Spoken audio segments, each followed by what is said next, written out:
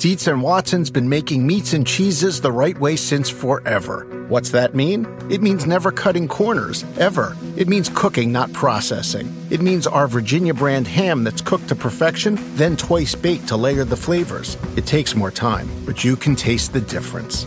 We come to work every day to do it the right way, even if it's the hard way. Because if it's not right for us, it's not right for you. Dietz and Watson, it's a family thing since 1939.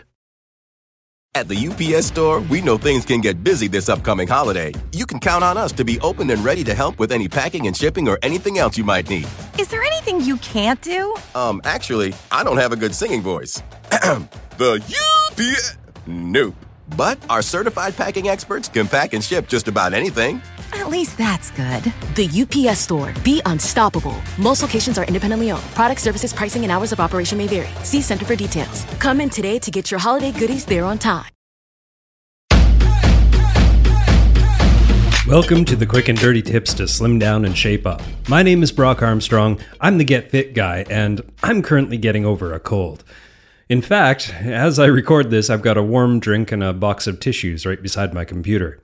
It isn't a bad cold, or even a man cold, but it is enough to annoy me, interrupt my sleep, and cause me to miss more than a few workouts. Which really isn't a big deal right now, since it's the off-season for me, but when it happens in the spring or the midsummer, well, I'm not so cavalier about missing my training sessions. In fact, I can get downright ornery. Now, it doesn't seem to matter how many times I get sick during the training season or how many times the athletes that I coach fall prey to a seasonal flu. I still do a lot of hand-wringing over whether or not I should be jumping on the bike or prescribing some heavy lifting session for my clients. But don't worry, this wouldn't be the quick and dirty tips if I didn't have a few guidelines that you can follow. But before I get to those, I want to talk a little bit about the immune system. Your immune system is comprised of 6 components that do their absolute best to protect you from foreign invaders. One is the lymph nodes and lymphatic system, which recognize and fight invading pathogens. Number 2 is the respiratory system, which creates mucus, coughs, and sneezes that trap and remove contaminants. Number 3 is the skin, which is a relatively thin but very effective barrier against invading pathogens.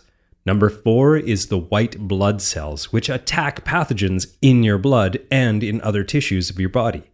Number 5 is your spleen, which is a major organ that helps protect you from bacterial infections. And number 6 is your stomach and intestines. Your stomach acid kills harmful bacteria, and the good bacteria that live in there help to fight pathogens and absorb nutrients. And antibodies secreted by your intestinal cells also help to fight off foreign invaders. Now, when we talk about the immune system, we often talk about immune health. And what does that mean? Well, every day we come in contact with thousands of different viruses and bacteria. We touch things like the seat on a bus or the cart at a grocery store, and then we touch our face. The bugs can then get access into our bodies through our mucosal surfaces, like your eyes, nose, mouth, or even a break in your skin. The majority of the time, that invading foe will be thwarted by our mighty white blood cells, which capture and kill the bugs before they can replicate and enter our bloodstream. We actually swallow a surprisingly high number of bacteria and pathogens every day, too. But most of them die in our saliva or in the acid and healthy bacteria environment of our stomach.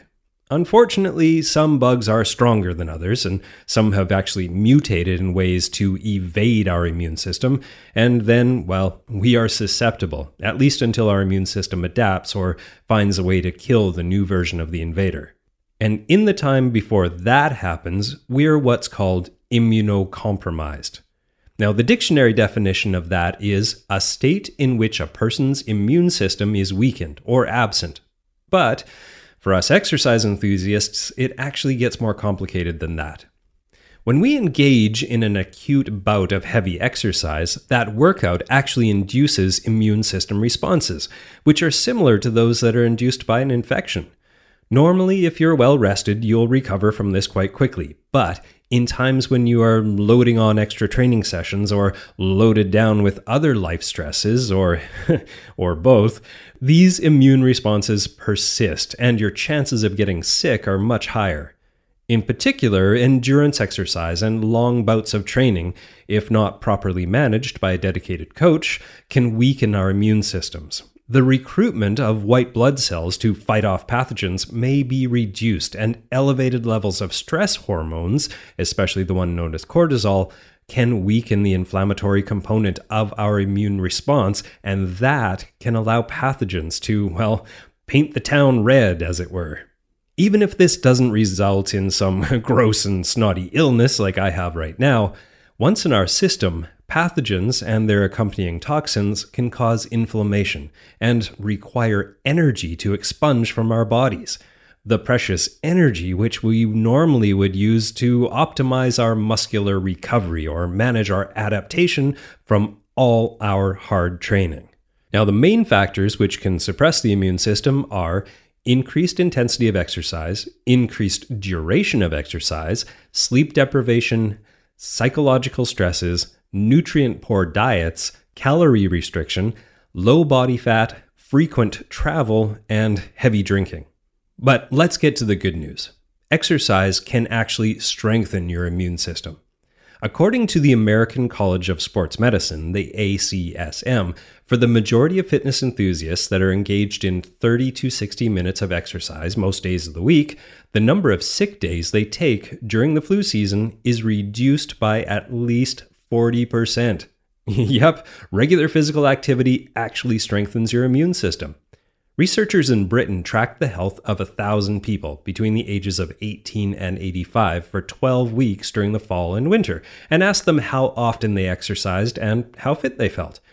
The researchers found the length of time cold symptoms lasted was shorter by 43 to 46% in the people who worked out 5 or more times per week, compared to people who worked out only once per week or never.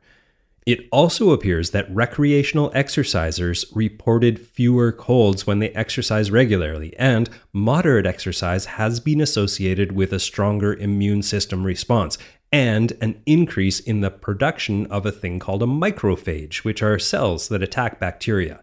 The reason for this is thought to be that when you exercise, you improve blood flow and the movement of your immune system's lymphatic fluid, allowing your immune cells to circulate through the body more quickly to kill bacteria and viruses off more efficiently. The more consistently you exercise, the more immune system enhancement you get. But exercise can also weaken your immune system. Well, sure, like all good things, you can certainly overdo it.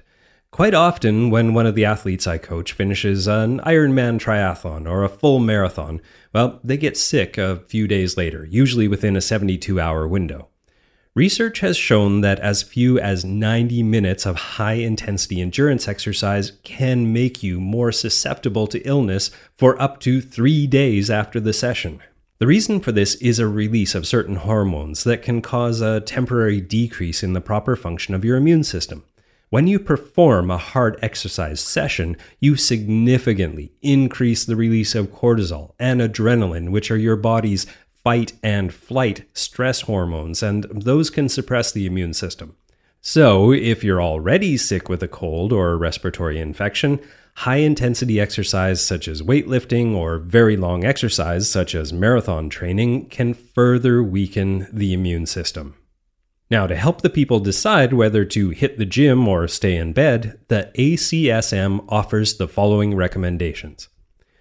Do exercise moderately if your cold symptoms are confined to your head.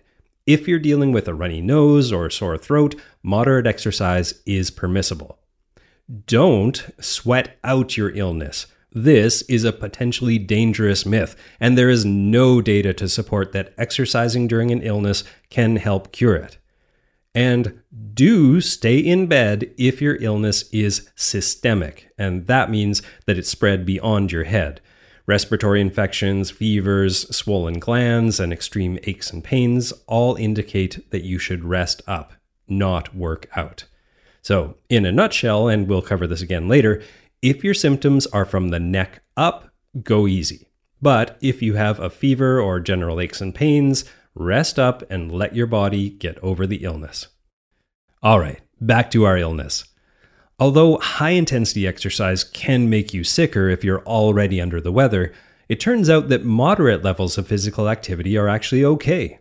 There was one study at Ball University on sport, exercise, and the common cold that actually injected volunteer students with a cold virus, then tracked them for 10 days, during which each participant logged all of their exercise sessions.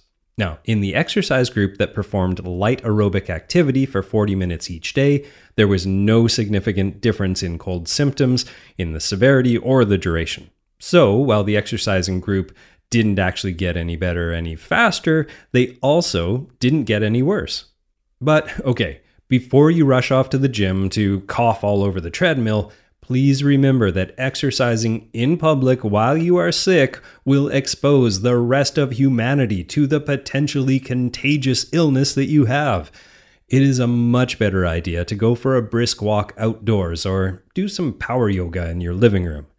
Now, it's also important to remember that exercising with a slight cold is very different from exercising with a fever or a full-on flu, which can make you a lot more miserable and potentially sicker. Fighting the flu requires the full strength of your immune system, and the illness may also be antagonized by dehydration or muscle fatigue that occurs when you exercise. Now, because so many competitive athletes and A-type personalities actually find the stress of missing a workout more upsetting than the stress of exercising when they feel sick, nearly every physician and many of us coaches will all fall back on the old neck check. And the neck check goes like this. Below the neck. Don't exercise when you have below the neck symptoms, such as coughing that produces phlegm, body aches, fever, and fatigue. If you have those, you should give your body a chance for some much needed rest and recovery. Now, above the neck, you may exercise if your symptoms are above the neck, such as a sore throat, nasal congestion, sneezing, or teary eyes, or a runny nose, or even a scratchy throat. But, okay, even if your symptoms are above the neck, it's still smart to do what I like to refer to as a test drive first. Start your workout easy. And if your head seems to clear and you start or continue to feel peppy, well, it's okay to keep going. But if you feel like you start to feel worse or your symptoms increase, well, then just pull the plug and head for the couch. A lot of people ask when it is safe to actually return to exercise after an illness, and now this is a tricky one, and it usually involves a few failed test drives that we just talked about earlier. But before a full return may be achieved, the good old ASCM has some useful advice on this too. If your cold symptoms are confined to your head, intense exercise can be resumed a few days after the symptoms subside, and that's in the cases of most common colds. But if you're recovering from a more serious bout of cold or flu, gradually ease back into exercise after at least 2 weeks of rest. Now, my advice is always not to rush back. Like we learned from good old Shalane Flanagan, training timeouts can actually have their own benefits. And you can find out more about that by going to getfitguy.quickanddirtytips.com and looking for the episode about the other Shalane effect. But here's an interesting and perhaps motivating or unmotivating fact for you. You can't actually lose body fat while you're sick. This is because the fat metabolism actually gets impaired during infections. You instead rely heavily on muscle as an energy source, especially during times of physical stress. So, any weight loss that you experience while you're sick is generally loss of lean muscle mass, and that's no good. Okay, to wrap things up, let's talk about how you should actually treat your cold. And for this, I'm going to defer to my fellow Quick and Dirty Tips podcaster, the House Call Doctor, for some quick and dirty tips on what to do if you catch a cold. So take it away, Dr. Majd. Number 1, for stuffy nose, use decongestants. Some examples are phenylephrine or pseudoephedrine. Pseudoephedrine works better to open up the nasal passages, but does have greater side effects for people who can't tolerate decongestants. There's also a long-acting 12-hour pseudoephedrine you can ask your pharmacist about. I tell my patients to try using a vaporizer or humidifier as well. It's similar to a hot shower effect and can actually help open up your nasal passages. Now, this combined with sipping on hot liquids all day long can actually make you feel a lot better. Number 2, for a runny nose, use antihistamines such as diphenhydramine for nights, but it does tend to make you sleepy, and loratadine, cetirizine, or fexofenadine for the daytime to avoid drowsiness. Number 3, for fever or body aches, use ibuprofen or other anti-inflammatories. Now, again, make sure you ask your doctor before it's okay for you to take them personally. Otherwise, acetaminophen is a good second option. Number 4, for sore throat, use sugar-free lozenges, throat sprays, or saltwater gargles, which can actually help soothe a scratchy throat. And number 5, for cough, use cough syrup. The cough associated with the common cold typically occurs secondary to a post-nasal drip from all that nasal drainage in the back of the throat. That's why some patients actually become awakened in the middle of the night with a cough, because gravity simply pulls that drainage from the back of your nose down into your throat. It irritates the throat, and then it causes a cough. This cough can linger for weeks past a cold. So once your nose dries up, this too will go away. Until then, you can actually use over-the-counter cough syrups, guaifenesin to break up the mucus, and antihistamines to help dry up the drainage. Thank you so much, doctor. That was very helpful. And you can find more awesome tips like that over at quickanddirtytips.com/house-call.doctor.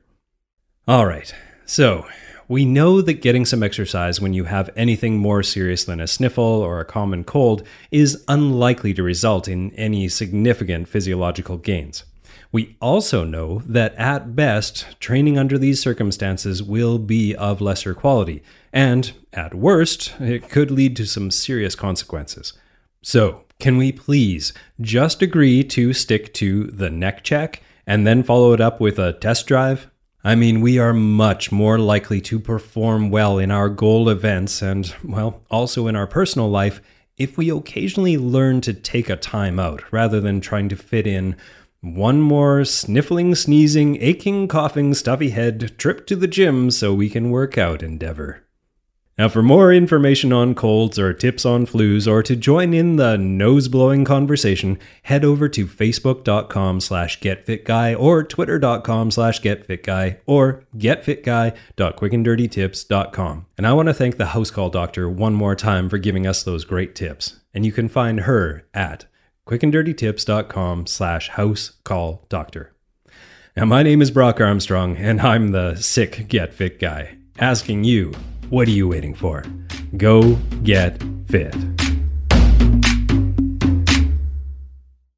You know you need protein to fuel results, but it's not easy when you're drinking the same bland, chalky shake every day.